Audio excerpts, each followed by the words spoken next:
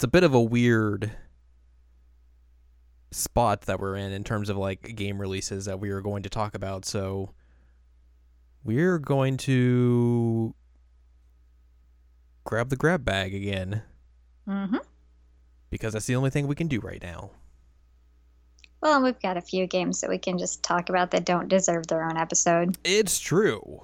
And that's what the grab bag is for. Hello. This is episode number 45. That's like 7 weeks away from an entire year of episodes, right? I don't know. I don't math. 52 weeks in a year? I don't know. I don't math. I always get confused. I think it's like 52 or 56. And I don't know where I get 56 from. I don't know. Math. This is episode 45 of the Seasonal Anime Checkup OVA. It's a podcast where we have conversations about video games, anime, and manga. Hello. Hello. I'm Jared, joined by my favorite podcast co-host. Duh. That's Anladium. Hello. Google says it's 52.143 weeks. How do you get 0.124 of a week? I don't know. Anyway, hi guys. It's me. Google, I don't believe you. I think you're lying to me. Anyways, we're not going to get into math because A, that's bleh. And B, years, weeks, that's above our pay grade. It is, and also just like, it's boring. Nobody would care. Even though we were earlier today talking about, what if we did a frozen pizza podcast? Okay, frozen pizza is not boring. It's true. Math is boring. True. Pizza can never be boring. Well. Okay, fair, because Chuck E. Cheese exists and that pizza's bad. Well, I mean, I think there's a difference between bad pizza and boring pizza. Because boring pizza may not necessarily be bad. Yeah, but it's giving Nolan Bushnell money, and thus it's bad. Okay, that's a, that's a technicality in and of itself. Does he still get money from Chuck E. Cheese? I don't even know, but just the idea that it could potentially go to him just makes me want to throw up. Yeah, that's fair. I don't even know if I've ever been to a Chuck E. Cheese.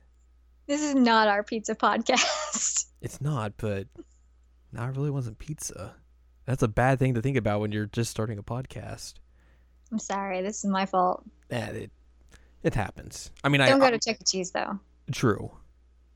There is one near me, so not that I'm going to go to it, but I mean, there. you have a niece. You could take her. I'm not going to. Okay, good idea. I don't want to. I don't want to go to a Chuck E. Cheese. B, I don't want to potentially give Nolan Bushnell money. Yep. C, that place would just be real weird, I would assume. So yeah, I don't want to be hanging around no animatronic animals. It's creepy. Especially since one's a rat. Ugh. I'll fight it. Chuck E. Cheese is a rat. Well, yeah. Why would you ever trust a rat to give you good pizza? Right? It's defying all logic.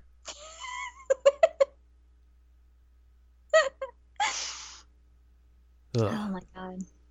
Anyways, hello. Hi. Let's dive into the grab bag. Let's do it. I still need the bag so I can make a noise when I do this, but I have a bag, but it's over there, and I'm not getting up. I can see a bag in my vision, but it's also out of arm's reach. So how about this? Here's my pillowcase, and we'll go.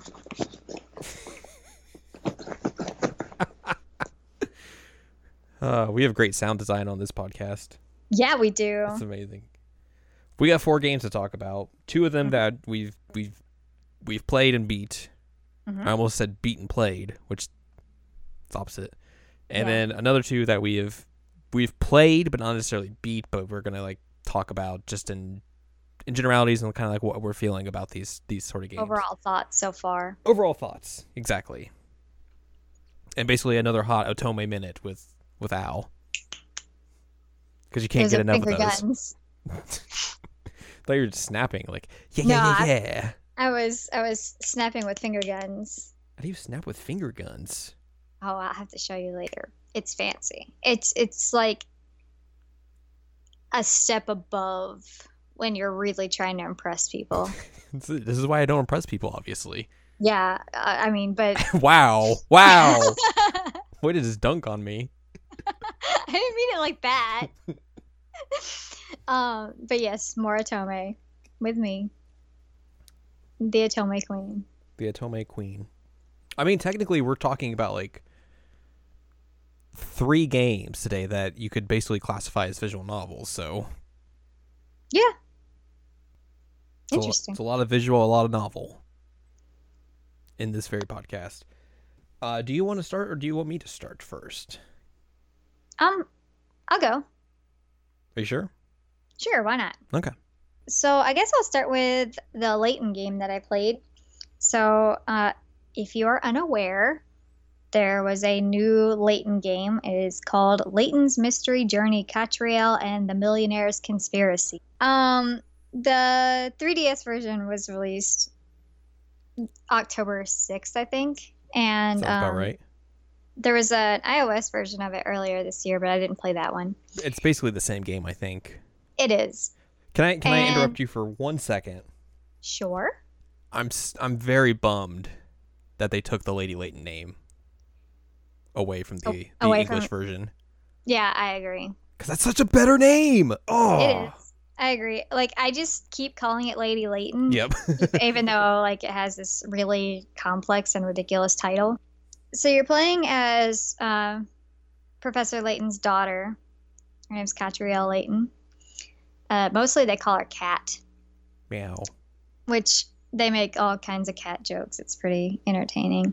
And the whole gist of the game is that she is running a detective agency, and she has a assistant. His name is Ernest, and she ends up getting her first client, who is a talking dog who wants to know why he's a talking dog, and he can't remember his name, so she names him Cheryl. Don't get the reference. Well, actually, his full name is like essentially Sherlock, but like all spelled out. I get it. It's a reference to Sherlock Holmes from Code Realize. That's a deep cut. It is. That's cool of Level 5 to do that. For some reason, I'm thinking his name is like similar in that sense. But anyway, he has this really, really crazy name, and he's like this old British sounding man, which is entertaining. But so he's the first client, and they're supposed to figure out what's going on with him. Spoiler alert, they never do. They don't even bother with that plot line ever, which is annoying. And you go through a few like regular cases. The first case is like the hour hand of Big Ben is missing, and you have to figure out what happened to it. And there's another one where there's a movie, and this was actually my favorite one because the puns were on point. But essentially, it's like a Titanic-esque movie, but it has to do with a ship turning into a sub. And the main actor of the movie is named Leonardo DiCaprio. That's real good.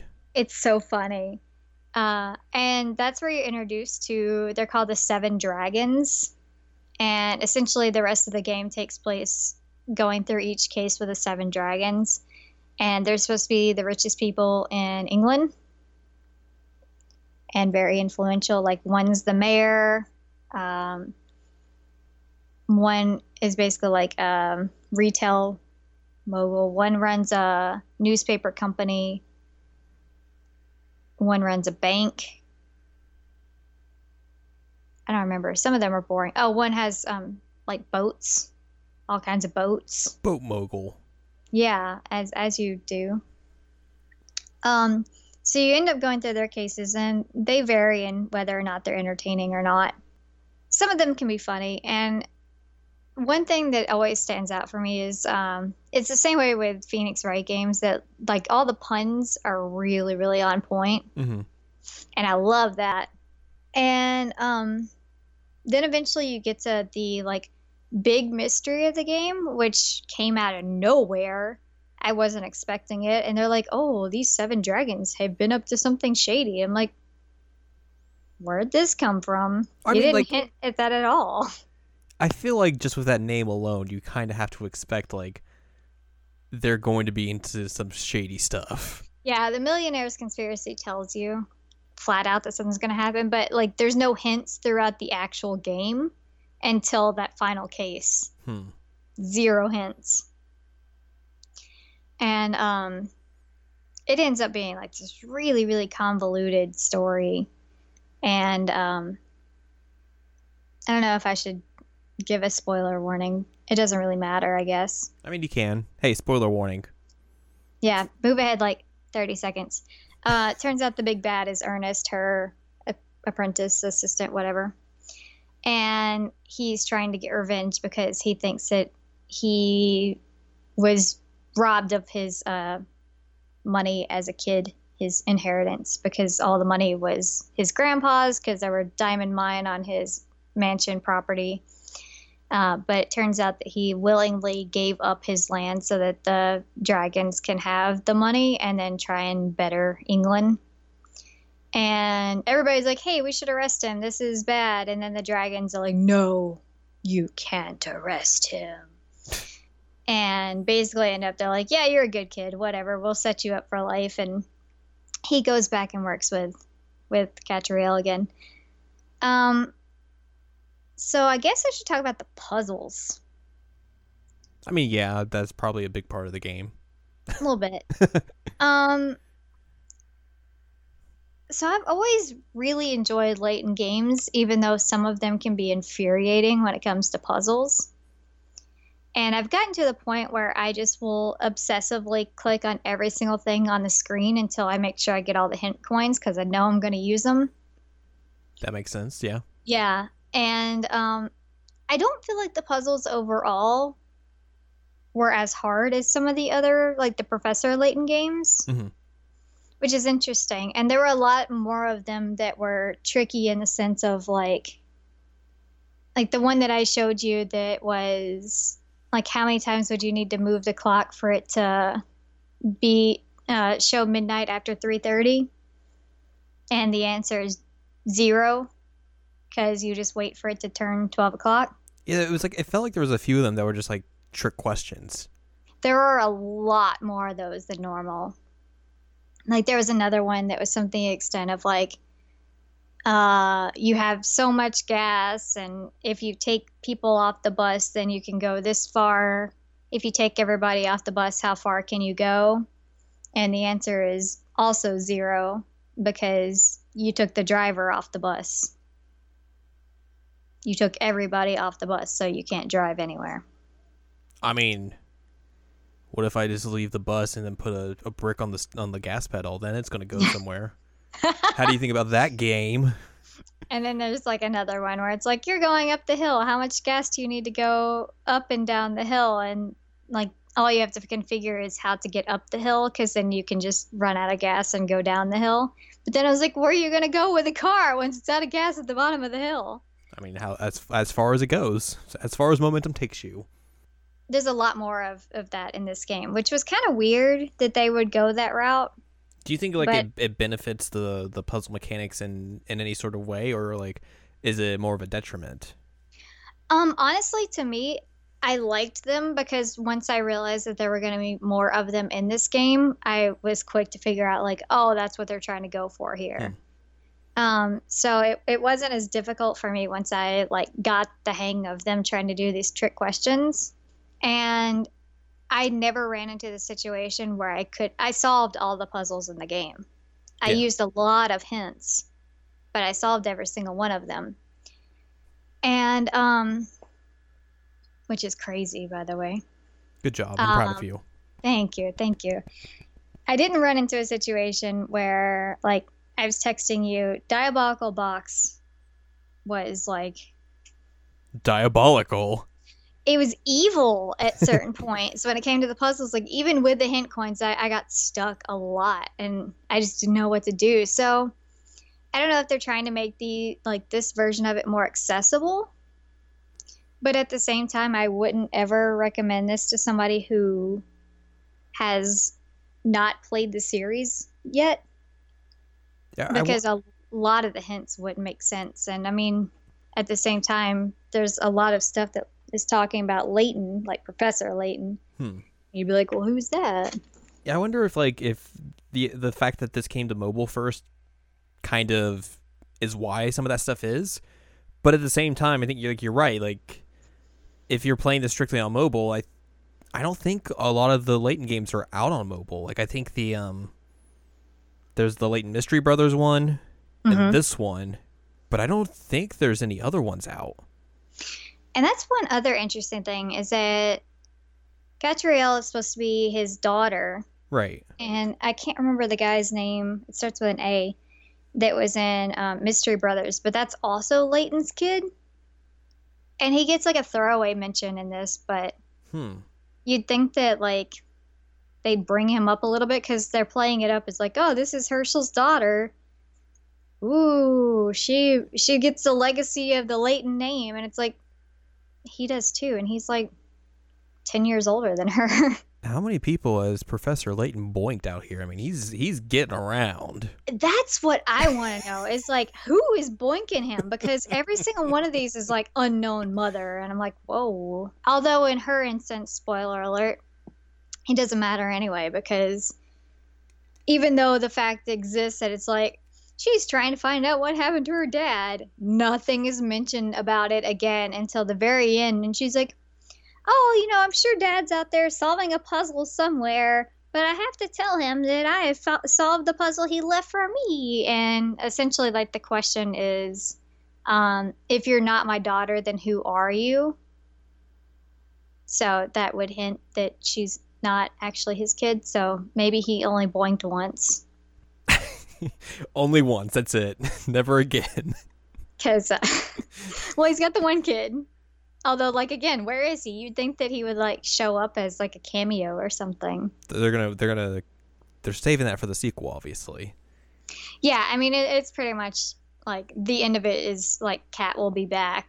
I'm like, okay, and I know I'll buy it because I suck, and I can't just not buy it. But it makes me mad that like they introduced the game with two big mysteries and then just ignore both. Yeah, that's just bad.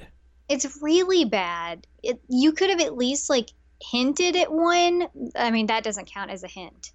The ending of that. Right. Or you could have like solved one entirely and then like left another one. Or you could have solved part of one. Like you could have figured out where Layton is, but like not actually located him yet. So, like, oh, okay, he's out in this area of the world solving these puzzles. And then, like, by the next game, you can have her go to that part of the world and try and find him. You know? Yeah, but they completely just don't do either of those things. Like I understand, like, hey, you want to set up, like, a new franchise with this character, but at the same time, if you're going to set up, like, two big mysteries that are going to run concurrent throughout the entirety of the game, you kind of have to solve one, at least one. And like the whole thing with Cheryl is they have a thing at the end and they're like, oh, hey, I feel like I'm forgetting something. And then he says, hey, when are you going to try and figure out my case? And then she says that she forgot to do it. And that's how they leave that mystery. So oh boy. Yeah, it was really, really irritating. Like, I didn't hate the game, but I didn't love it either, because I feel like it's bad writing to just drop stuff like that. Yeah. And a positive note, though, they had several mini games in this. They had one that's called Ideal Meal, which is hard for me to say. And all the different characters of the game will come to Catriel, and you have to figure out, based on hints of their personality, what to serve them. And then there's another one that is Hound in the Pound. And that one, you play as Cheryl, and you have to like move certain ways to get to the goal by moving blocks. But Cheryl can only go in one direction, and he'll only stop when he hits a obstacle. Right. So that one was fun, although irritating because I could solve them usually of the point where it's like 5 out of 5 moves or whatever, but ideally you would make it in 4 out of 5, and I was like, I don't know how to do that.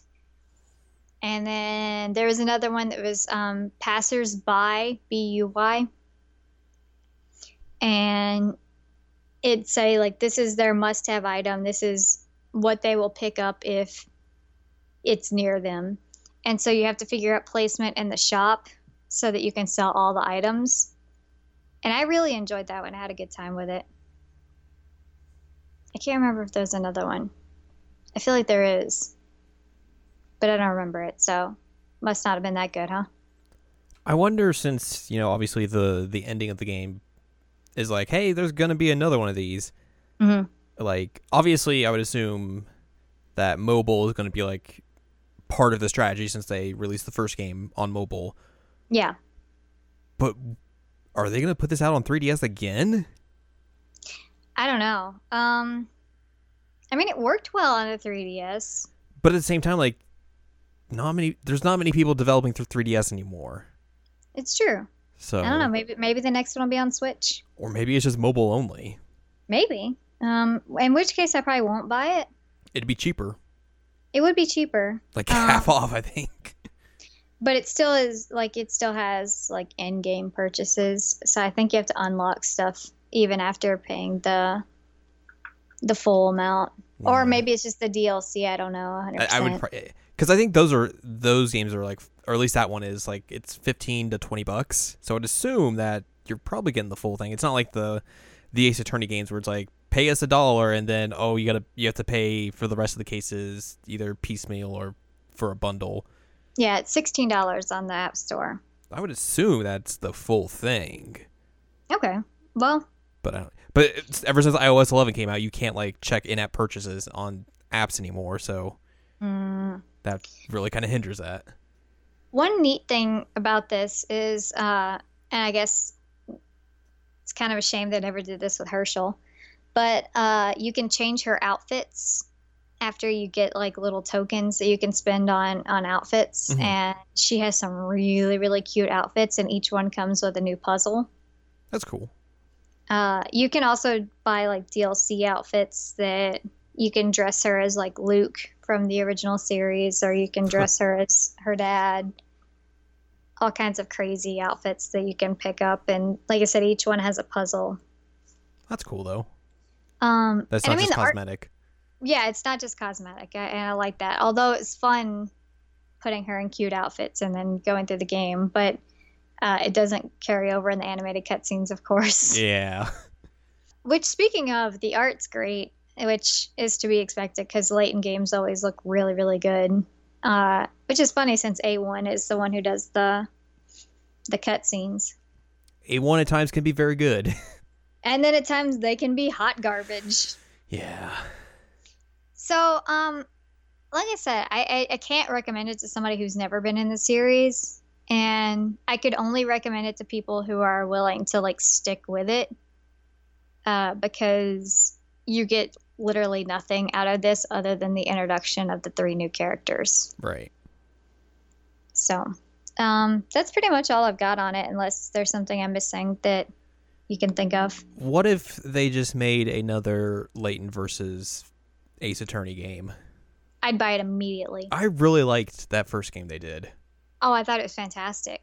Like I loved that it was like a real mix of the 2 games. Yeah, and like I really like the mechanics that they put in the Ace Attorney side. Mm-hmm. I mean I skimmed through the puzzles on the Layton side because I'm bad at puzzles, but like I really like that game. Like I would totally be down if they made another one, but yeah, I would day one pre-order it. Doubt that's going to happen anytime soon or nope. ever. But that game was real cool. They should make another one of those. I guess it's my turn. It is your turn. About some video games. Video games. So I played Blue Reflection recently. You did. Which is like a magical girl JRPG that came out September 26th of this year, and then March 30th in Japan on PS4 and Vita. over here, it's on PS4 and PC. They didn't port the Vita version for some reason, which is kind of weird. Vita never die. Hashtag Vita never die. This is from Gust, which apparently they've made some like other games. Like they've made like the Knights of Azure games and some like other stuff that I've never played. So I think the big sticking point for this game was like with the marketing and everything. It's like, oh, it's just a straight up magical girl game. And that's pretty interesting because you really don't see a lot of like that genre transition into video games often. And if so, it's usually like with either like they'll combine it with something else. It's usually not just pure like this is just a straight up magical girl game. Which I was so excited about because I love this magical girl stuff, but I don't know. It didn't sound like it. Yeah, there's issues with it. Like there are parts of this game that I like. Like I think the idea of like a good magical girl game is like super interesting and could be pulled off really well. And I think this game is a testament to that. Like you could there's a building block here for like, hey, you could make something really cool with this. Like either like with a license or just like of something on your own. Like if these people can do it, like anyone else can. The school setting, like I think the school itself, like the art design and everything looks really good. Like it looks like just like they just plopped like an actual Japanese school and placed into the game because it just looks so realistic, and like that's really cool. But at the downside, like the reason I think why the setting and like the backdrops and everything like that look good is that there's not a lot of like places you can go in this game. Like you're able to fully explore the school basically. There's like 3 floors, 6 classrooms, and then some like club rooms, libraries, all that sort of stuff. There's an outside section. There's like a courtyard of the sports field, and then like the front area, like for the front gate and all that stuff is. And then like once you go into like the gameplay parts where you're like fighting things, it's not necessarily like a dungeon crawler. It's like you get warped to like these specific areas, and usually there's only like 2 areas per section, and there's like. They kind of like correspond to like emotions essentially, but there's only like 3 different like sections you go to. Like one's like a fire one, one's like this dark kind of gloomy one, and there's one that's like a water section, and then I think there's like a centralized hub that you can go to as well, but like you don't really do anything there. So there's not like these huge expansive dungeons. It's like you're going to like the same spots over and over and over again once you're like going and fighting monsters and doing quests like that. So like that's kind of a bummer, I think. Like there could be a lot more cool stuff like stuff around there. The bosses look great though. Like they look really cool. Like some of them just look straight out of a Final Fantasy game. Yeah, you showed me that, and that was funny that they straight up look like some Final Fantasy motherfuckers. I think they're called. Got that. That's fine. They're called like Sephiroth. So it's a little on the nose. Really Final Fantasy. Yeah, like they look really cool, and like when you have to fight one of those things, like it's basically like this is a big boss fight. You're gonna be here for a while, and another cool thing I think they do is like in the battle systems, like you can only do this for the boss fights. So, but any of your friends you make at the school, like they will help you in the boss fights. Like because basically in order to like get a friend, essentially is like you have to like get them riled up in a way, and like one of their emotions will kind of go haywire, and you go into the other world, which I think is called the Collective. I don't think this Wikipedia has what it is, but yeah, like you go in there and like you have to like you find like this like it's like a sphere, or it's like a thingy. It's like a sphere thing. Descriptive. I forget what it's called. I'm blanking real bad. I just think it's funny that it's called a thingy. But like you have to basically grab that and like get it wrested away from demons, and then like you have to like the main character, whose name is Hinako. She'll like get it, and like she'll be able to hear like the inner voice of like whatever person she's like trying to save, quote unquote. And then she basically has to figure out a way to understand those feelings and accept them.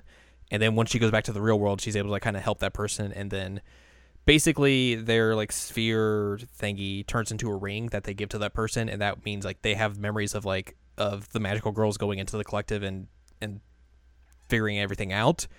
And then it also means they are able to help you in boss fights.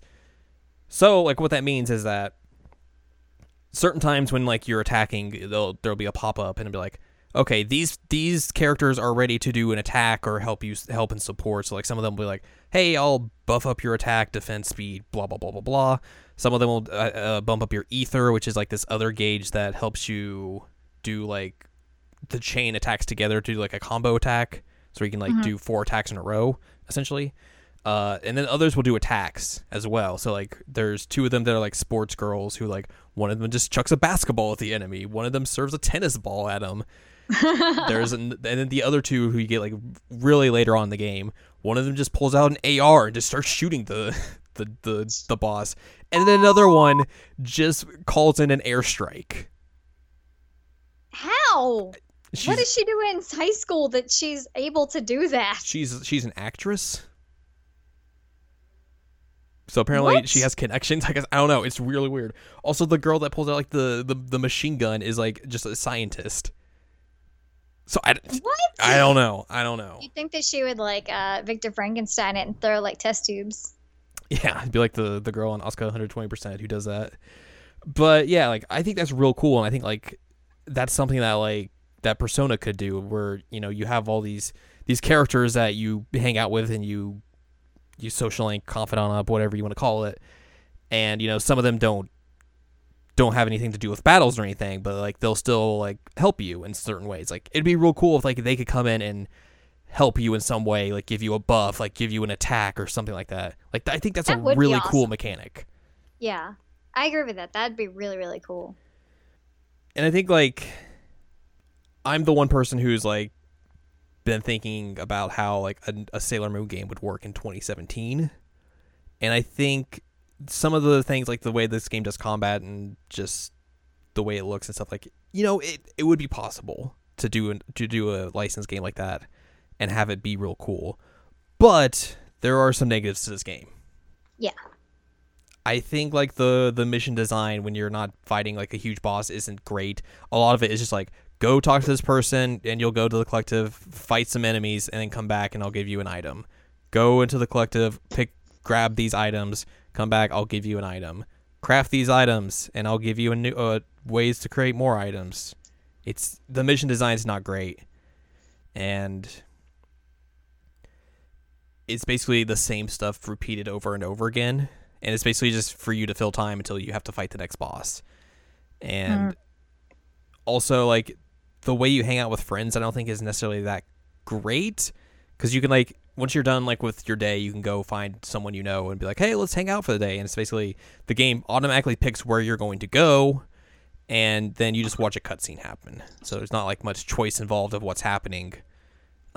There will be like a choice here and there, and it'll depend if you pick the right one, you'll get a bump in like your relationship with that person, and if you don't, it just continues anyways. So it's not like that big of a deal unless you want to bump up those relationship points to get those trophies and whatnot. There's a lot of this game that's just kind of let's be real, it's kind of boring. Yeah, and that's a real bummer. Also, this game just steers into like gross territories at times, and it's also a real bummer because like it could have been a lot better. Because the main I think theme is basically girls being friends with girls. Because like you're in an all girl school, like there's no male characters at all in this game, but you still feel like even though like it's just like this camaraderie between girls and everything like that, there's just like the camera is essentially the male gaze at times, where like you know if you're just running around school, like there's just boob jiggle on you. If you go outside and it's raining, you get wet clothes and you see through like the tops and everything. That bothers me a lot. It didn't happen at first, like in the first half of the game, but like near the latter half of the game, like there's just like you saw a lot of panty shots. Ugh. And then there's a scene where like it's just all these girls in the shower together. Like they don't show anything, and they don't necessarily like kind of talk about it, like, but there is parts of it like one girl goes up to the other and is like, oh, your boobs are big. Oh, it's just like, but it's way too an extended long of a scene, and it's just like you feel real gross just like watching this play out. And then also by the end of it as well, like they're preparing for the culture festival and they're putting on a play of The Little Mermaid, which is something you like, but they'll like is an understatement. Yeah, that is true. But like they'll go to morning practice, but like afterwards you'll go to like a cutscene where like they're in the locker room and like they're just all in their underwear. Why? Great question. Great question. Ugh. And I feel like at times as well, like there's just like camera shots that will just like hang on like their butts or their boobs and stuff like that. It's just like, this is real gross. Like it's not needed. Like nothing about this game needs any of that sort of stuff. Because if you're going to like go in that direction, like you should probably just go ahead and lean all the way in that direction and not try and market this game as something else. Yeah. Which I think this game tries to do, and just once you get into it, it's like, oh well, that's not great. A lot of the writing I think is kind of just there, like it really tries to beat you over the head when like there's emotional moments, like there'll be this soft piano music playing in the background. It's like, this is the emotional scene. Prepare to get emotional. And I don't know, like a lot of the characters I just kind of didn't really like, they were just there. Yeah. And it didn't really seem like they were that worthwhile. I guess I could talk about the story because I haven't really delved into that yet. Before though, this game has an $80 season pass. Oh my god, what? $80. Why? And it's all just costumes. That's disgusting. Yeah. That's borderline the Dead or Alive 5 strategy, which that's a free to play game, but also all their season passes are like $120 and it's all costumes. It's not great. But anyways, the story basically is that like Hinako is this girl who used to be this like ballet dancer. She injured her leg to the point where like the doctor's like, yeah, you're never gonna be able to dance again. Like your leg is that badly damaged. And she basically starts going to high school, which she'd been enrolled in, but she just hadn't been going to. She starts going there, and then she meets these two girls who are Yuzuki and Raimu, who they just call Lime, even though her name's spelled Raimu. Essentially, she gets kind of transported into the collective, and those two are there, and they kind of like lead her into becoming a magical girl, complete with magical girl transformations and all that sort of stuff. And so you kind of become magical girl. They call you a reflector, and in like when you're powered up and everything, like you can move normally and all that stuff. So like that's one of the key things for her is like, oh, I can move my leg normally, and it works a-okay here, but not out there. And one of the reasons that like Yuzu and Lime kind of go after her, they're like, hey, we need to defeat all these Sephiroth or else the world's gonna end. So, you know, prototypical type of story. But also, like, they give her a caveat of like, oh, if you do this and help us, you'll be granted one wish, whatever you want. And so, like, throughout the entirety of the game, like, she's like, okay, well, if I do all this, I'll be able to get my leg healed. I can start dancing again, yada yada yada.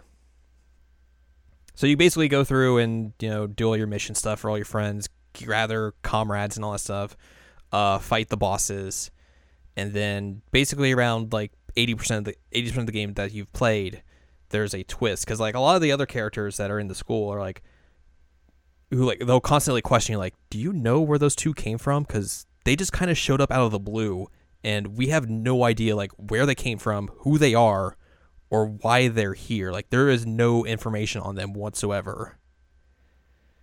So like there's that mystery going on, and then I think it does kind of an interesting thing where like Lime is kind of like a third of the way through the game, she starts like turning very like cryptic, and essentially she's like, hey, I'm trying to get all these girls to like get all their emotions riled up so we can get more spheres and get more allies so we can defeat these things. Like I'm gonna be blunt about that. Like I don't care about what's happening to them, what their emotions are being. Like I just want all these things to help us so we can defeat these things faster. And I think that's an interesting like caveat to like the magical girl stereotypes and tropes and all that sort of stuff, because usually it's like, oh, we're working together and all this stuff, and you have this one just like kind of being rogue and flirting on the side of being bad per se, of just being like, hey, I'm just gonna do this and do this like cutthroat, and like I thought that was a surprising little twist. But the big twist is that you find out exactly like why or who these two are. So like they basically keep it from Hinako until like near the very end, and then Hinako kind of finds out that like they're hiding something from her and they won't tell her, so she kind of freaks out and everything. But spoiler alert, if you want to skip past like the next minute or two, so the big mystery about those two is that they're dead. And like they were like sent to the collective, like they're able to keep their bodies in exchange for finding a reflector, which is now Hinako, in order to save the world, essentially. And the reason like they chose her is that they went to one of her performances, like when they were still alive, and they were just like really captivated by her.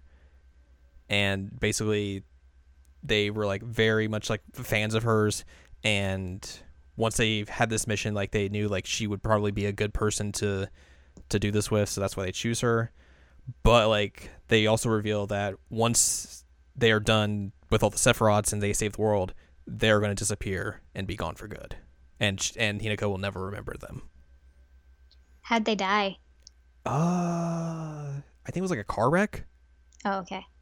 Something like that. So you basically go through, you defeat all the Sephiroth, and then like the final boss comes in. It's called like Death, but it's like Daath.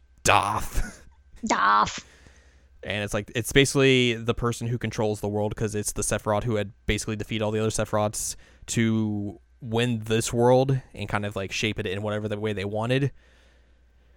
So you have to fight that and kind of like prove your worth to it. You don't necessarily like defeat it, because like at the end it's like, hey, I'll come back and fight you again. I can't wait. Let's go.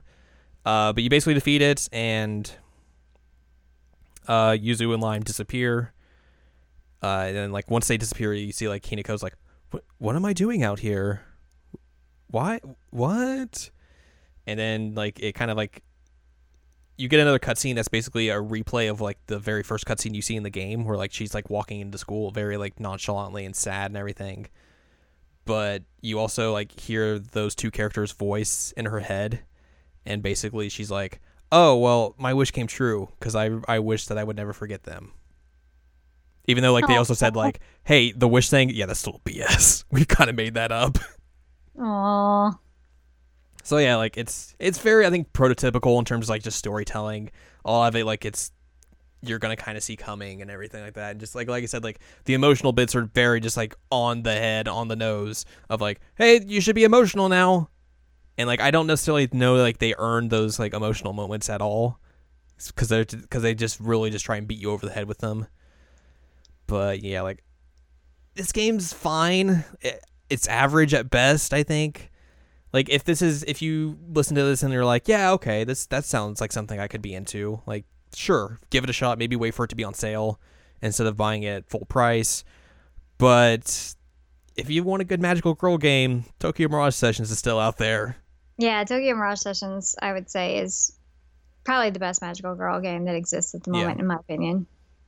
And has less gross moments like this. Right. There's still some gross moments, but not as bad. Right. Yeah. And like not every single character is just like, hey, let's just zoom in on her butt for like 5 minutes. Right. And like, that game just has better characterization, music, all that sort of stuff. So agreed. Better in every way. But like, I think this game kind of does give me hope that like there could be a cool magical girl game somewhere down the line. Mm-hmm. But this isn't it. Okay. It's a good framework, but everything else could have been better. So I'm glad you didn't play it. Yeah, me too.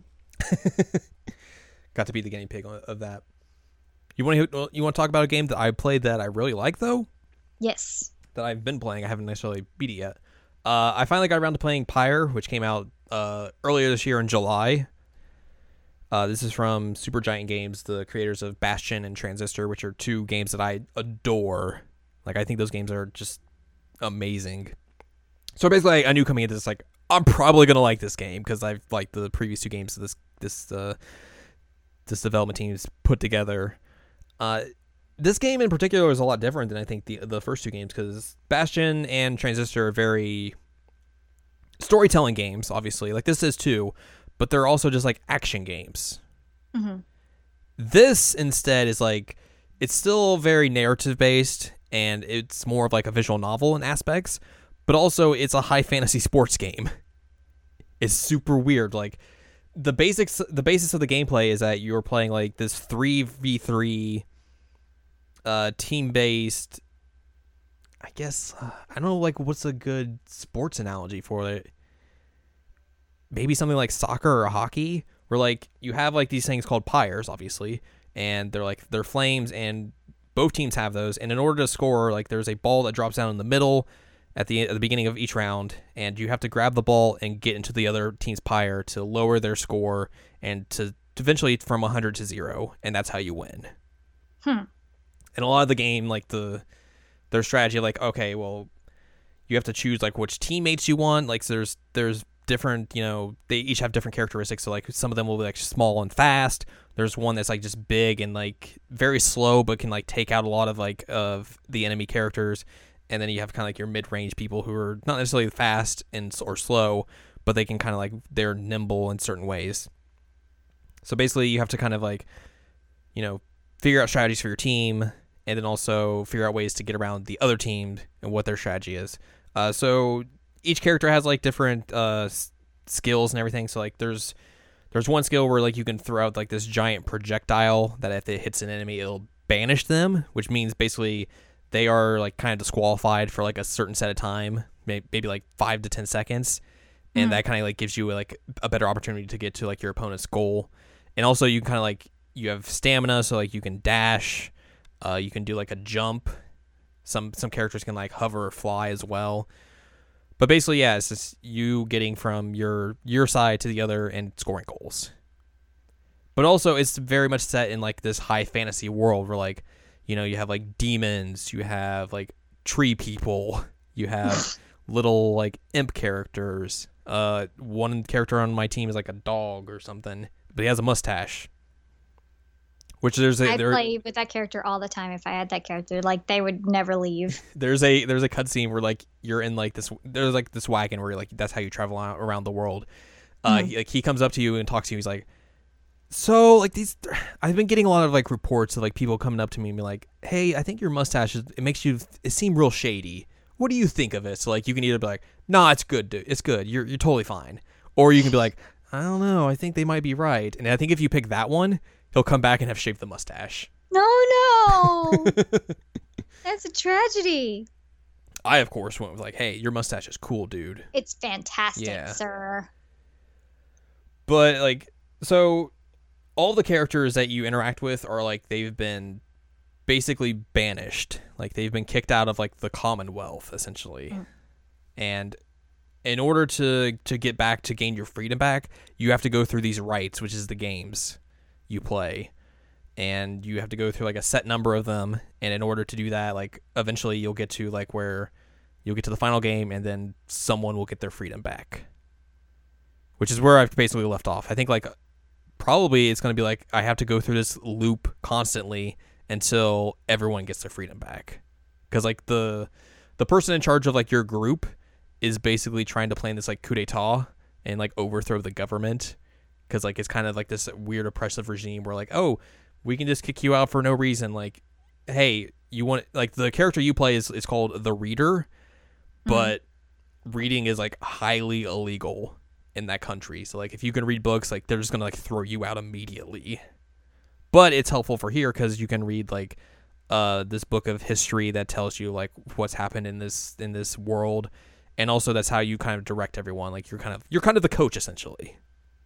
But yeah, like it's real cool. Like I was genuinely surprised like how like interesting the mechanics of the gameplay is, and just like the interesting ways of how the world building and the characters and the storytelling is. Like it's real cool, and I'm very much looking forward to getting back into it more and seeing exactly, you know, how the story plays out, playing just more of the game. Like there's an option just on the main menu. It's like, hey, you want to play with a friend? Just play the game part? That's cool. There you go.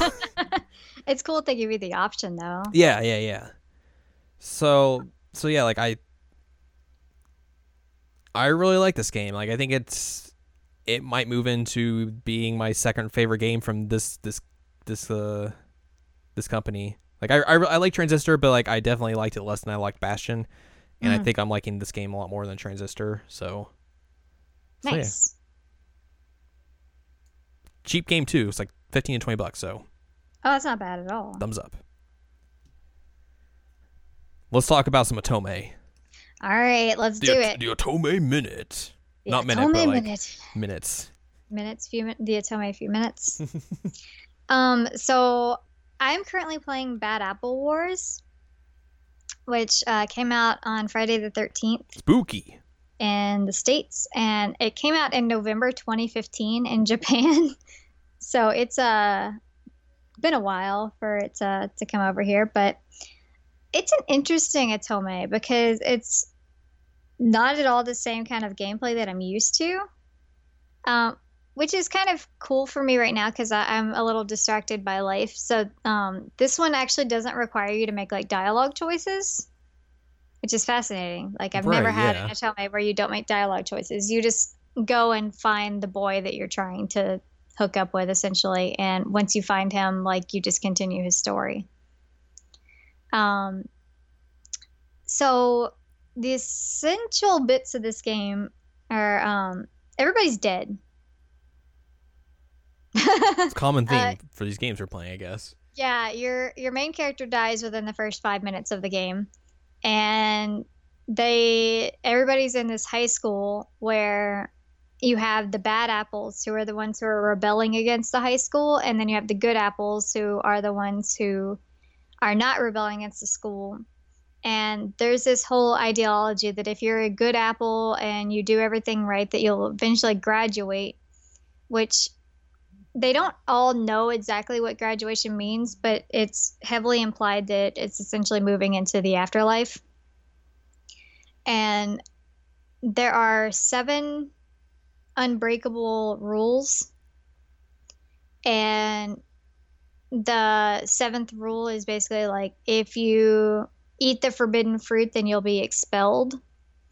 And so the bad apples have interpreted that as if you eat the forbidden fruit, you'll be like revived. So it's really an interesting story, and the art is pretty cool to look at. It's really different from any other Otome game that I've played, but yeah, it definitely has its own like style. It does. It's really stylish. So far the characters have been interesting. There's been one that I was like, oh, that's a little squishy. I'm not sure I like that. And I've only done 1 route to completion. I'm in the middle of a 2nd route. There's weird time stuff with it that I don't understand exactly how it's going to work for all the characters, because essentially how it stands is that each character has been brought in from a different time period. So like you have a character from the 1950s, you have a character from the 1970s, you have one that was born in the early 1900s. When they're revived to the moment they died. So it makes some of the romances a little strange. Yeah. Yeah. So that's a problem in a way. But the actual lead up to like each story is really, really cool, how it goes through the 7 unbreakable rules. Because it's also different from most Otome games in the sense that usually when you play an Otome game, each guy has his own set route, and like certain events happen only in his route, right? Right. And so this Otome game, it has the same story for everybody. Like everything is still going to happen in the same order, and everything's going to still continue. You just have different events with them individually in between. So it's kind of like a different perspective of the same story, if that makes sense. Yeah. The main character is blank, essentially. Like a lot of the other Otome games I've played recently have had much more well-rounded and interesting lady characters. But Not so much on this one. They really wanted to be like, self-insert character here, that's you. Yeah, that's pretty much exactly how it is. And it's really, really fascinating. There's this one character that I didn't expect at all to be in there, but when you first are introduced to this character, their like dialogue box says Gothic Lolita girl. Oh, right. And then like within the first like 20 minutes of it, you find out like, oh no, this is actually a boy. He just really likes sewing and likes to look cute. And you find out through the game that his parents didn't accept that he liked cute things. So it's kind of like Kanji, except for his mom was fine with it. Right. But he had a problem with it, so he'd always hide it, and his parents were ashamed of it. So at one point, he threw it all away because like his school was making fun of him, his parents were making fun of him, and he's like, clearly I'm not supposed to like cute stuff, so he just gets rid of it. And when every character dies, they're given a soul totem. So it's like the most important thing to them that comes with them to the school. And his is his sewing kit that he threw away. So he ends up making clothes for everybody, which is really cool. He's one of my favorite characters in the game. He's very, very well rounded. That's good. But the soul totems are interesting. Like the character that I'm trying to pursue at the moment, his is basically anything baseball related. Like he can it forms itself as a ball, like it looks like a baseball at first, but he can also like morph it into a baseball bat. That's how that works. Yeah. And my favorite thing though is that like he can throw the ball, and if he thinks it, then he can make the ball explode. So he essentially has bombs. The main love interest, the big cannon one, is the red-haired guy, and his soul totem is red string that he can totally form don't understand what that means. Right, and he can form it into a knife. So he can wish the red string into a knife. That's real dumb. Which makes no sense. That's real dumb. One of the other guys has a sketchbook, and anything that he draws comes to life.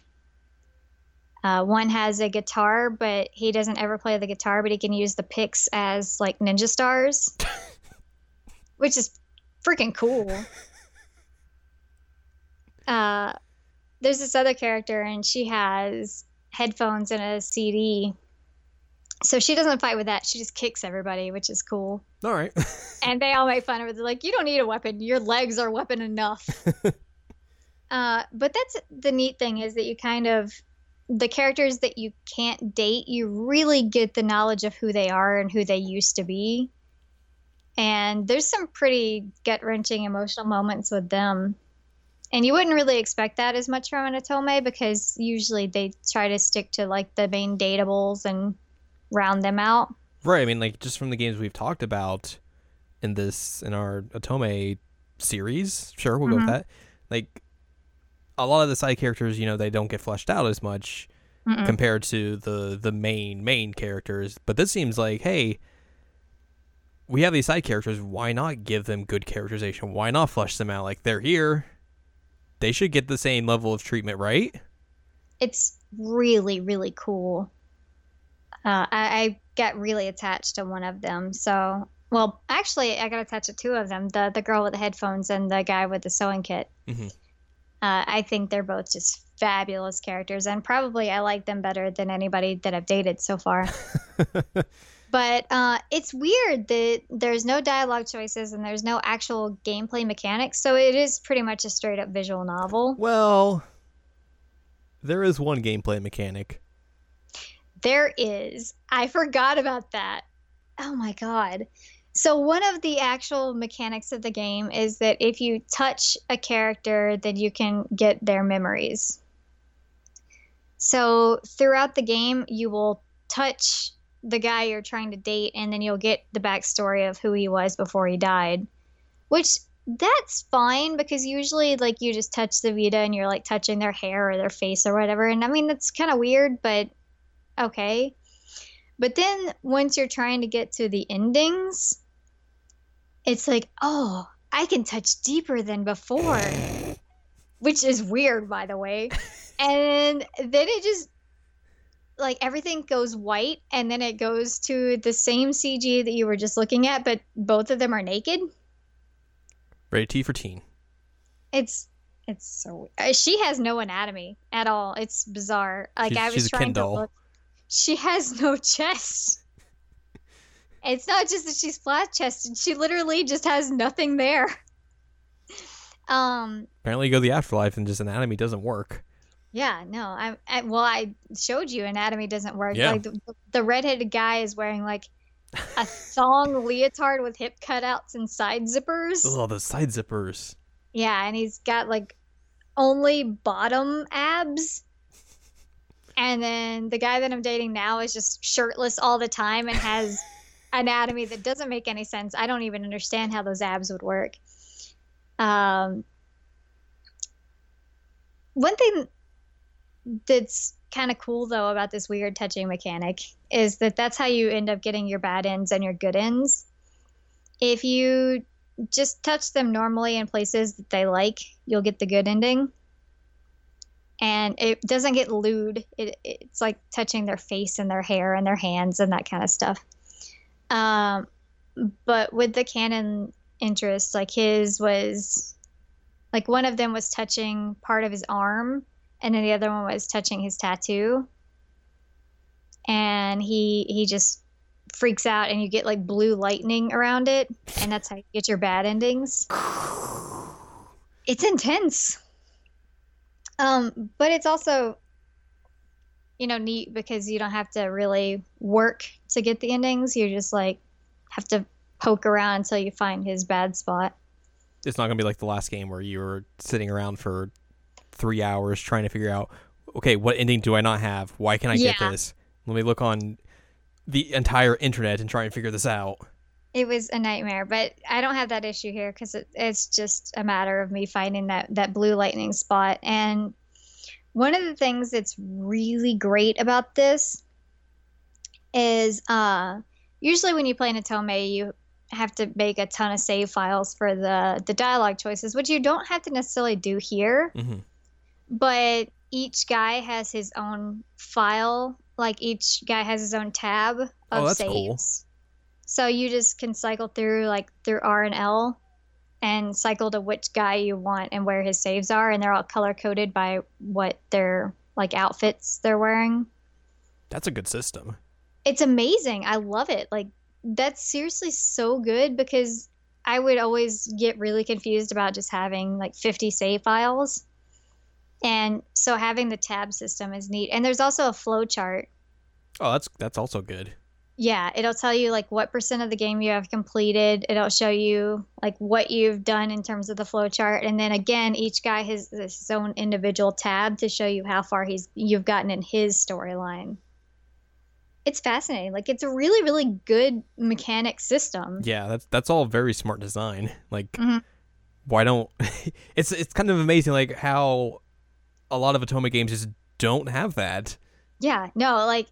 I've never thought about it before, but now that I've played something like this, I'm like, oh, all Otome games need this. Yeah. It's amazing. So I'm really excited about it, and I'm sure there'll be some more squeamish moments with it, but for the most part, I'm having a lot of fun playing it. Well, that's good. Yeah. Seriously, Otome makers, separate tabs, flowcharts, percentage, please. It'd be great. I mean, it's not like those games are that resource intensive, I would assume. No, they're not. So, like, that should be like an easy thing to throw in the back end. Well, I mean, obviously we're not game designers, so me saying an easy thing is an outright lie, but... Yeah, but I would really like it if other Otome games did that, because honestly, as weird as it is, that's like the best thing that's come out of this game so far is me just... yeah. Loving the actual save points and the flowcharts and everything because I'm like, this works so well. And it makes it less of a pain in the neck to play. Right, yeah. Because you're not having to like dive in and figure out where you are, where Right. you've been. You're just, okay, I've been here. I've done this. Let's go do this now. It's neat. Well, alrighty then. So that's your Otome minute. That was a long minute. It was a long minute. I'm sorry. I don't know how to be short-winded about anything. It's true, especially Otome games. Especially Otome games. I have a passion. Well, I think that's gonna wrap up this very episode. Yep. We've talked about some good games, some bad games, some games, Some pizza. some pizza. Oh man, I forgot about pizza. Now I'm back on pizza. Dang it. Anyways, for more from us, check out seasonalanimecheckup.com or sac.cool for past episodes of this very podcast. You can go find the other episodes where we've talked about Otome games, because we've talked about 3 other ones. Mm-hmm. Go find those. There's also other podcasts as well on there. There's a new Season Anime Checkup mainline podcast.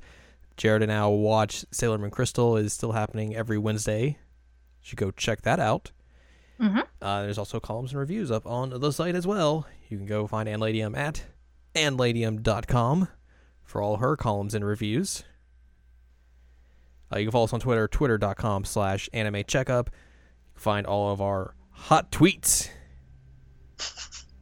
on there, like me talking about how Nintendo should make a Virtual Boy classic. Oh my god. It's the real new small re-release we need. That would be a thing. That would be a thing. You're not wrong. You can also support us on Patreon, patreon.com/SACOVA. If you're so inclined to do so, that'd be cool. Yep. Next week, I think it's going to be still kind of up in the air. I have an idea. We're not going to talk about Fire Emblem here. Warriors probably next We won't Tuesday. have time to get through it. I have an idea, though. Okay. I like ideas. What if we talk about, since I just got this manga today, what if we talk about 5 centimeters per second? Yes. I think that would be a good stopgap episode. Yes. I think I'll approve. Yes. So yeah, we'll talk about that next week. And then probably the week after, and then the week after that will be Fire Emblem and Mario. Yep. Most likely. Unless Mario takes a little bit longer as well. Yeah, Mario might be. There might have to be a week between Fire Emblem and Mario because it might take longer. Like I get, Mario comes out the 27th, right? I have like a paper due that following week, so like that's gonna be a great time for the game. Well, yeah, I have a wedding. We are going to be busy with other things when that game comes out, so that's a little unfortunate. But yeah, we'll try and make sure to get it out. I mean, at least like if we're doing the schedule we have, like the Fire Emblem episode will come out the week after it comes out. In terms of how the episodes come out here, we'll record it a few days after Mario comes out, and then the week after. So that'll give us at least a week and a half. So maybe we'll play. Okay, so maybe it'll give us at least a little bit more time. We'll play it by ear, you guys. Just 3 days or however many. So if not, we'll figure out something else to do in the meantime. We have enough ideas out there that we can figure something out in the meantime. But yeah. Look forward to next week. We're going to talk about 5 centimeters per second, the movie and the manga. Get ready for emotions, and don't confuse that the manga is a light novel, because you'll get very confused and open up and be like, there's pictures in here. There's a lot of pictures in here. What's going on? I really should have clarified. No, it's not your fault. It's my fault for being a goof. Anyways, next week, look forward to that, and we will see you on the other side of Otome games.